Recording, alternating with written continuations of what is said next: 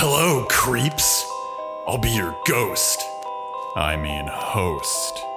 As we delve the crypts of spooky movies and even spookier theory. Welcome to Horror Vanguard. As ever, would you mind just laying it out, letting the rubber hit the road? What is Titane about? Oh, rubber! There's another really good in the Evil Car Compendium. Yes. Oh my, we have fun here, don't we?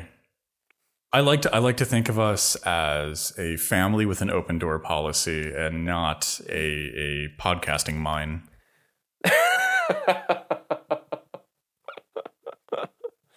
We are not natural beings. The natural only exists as a marketing ploy created to reshape and rein in our relationship to the real. Ants farm, beavers run geoengineering projects, life reshapes its frameworks. Humans have merely accelerated the process.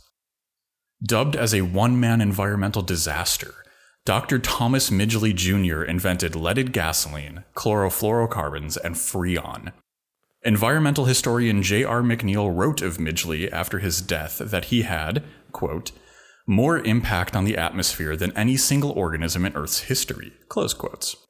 Midgley isn't a singular anomaly, but the focal point of a societal process that interweaves technology that damns us with the very shape of our identities. We are no longer just persons, but now a machine process. We eat food ground by industrial mills, drink water pumped through copper arteries, and traverse this world on the backs of burning oil steeds. The grease and smoke of this world is as natural and exhaust as our very breath. Or at least it has become this way. We have collectively managed to birth painful technologies. Man-made horrors beyond our comprehension coo their first utterances at the behest of profiteers, and those who have been conned by these social engines prep a safe haven in digital realms or daydreams of Martian soil. What they forgot, where they fail, is that these machines are in our hearts. Our blood is full of microplastics, our diet's laced with benzene. We choke and cough on the sores of a clean woodland air. Where the emissaries of this machine order set foot, they exhale generations of choking fog. However, this is not crying doom in the town square. We all know this is ending, but we struggle to see where else it could go. Titane finds clarity in obfuscation. In the blur and noise of hypercomplexity, it finds a direct path out.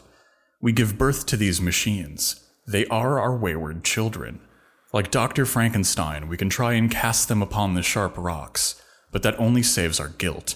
Titane's Vincent shows us the true horror of bravery.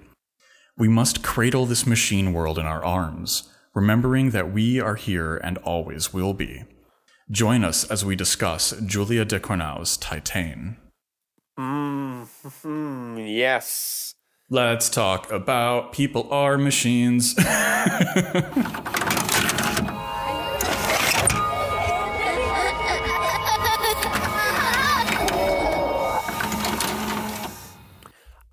I think this is what you're pointing out is the distinction between reality and the kind of trauma of the Lacanian real, and I actually think doing this a la Zizek is not the worst way to go. Actually, I think it makes the film kind of resolve in many ways, because you're right. Huge amounts of this is very mundane. It's very mundane and very ordinary and narratively not hugely complicated.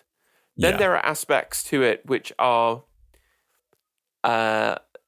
symbolically very loaded and very some people go, well, this bit makes sense, but suddenly this bit doesn't make sense, and it's because realism depends upon obscuring its kind of symbolic register and presents itself to us in a very unmediated way as, oh, this is just how the world is.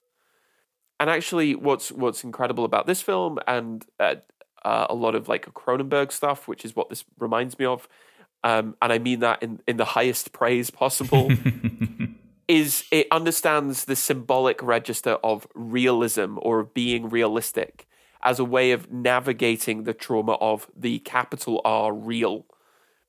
So I couldn't agree more. I think in many ways it's entirely realistic, but it's realistic in a way that does not obfuscate or conceal the real's symbolic register, realism's symbolic register rather, because it forces you to confront the essential constructedness of what we take to be just realistic storytelling.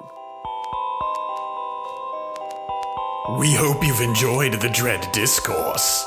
Until next week, stay spooky.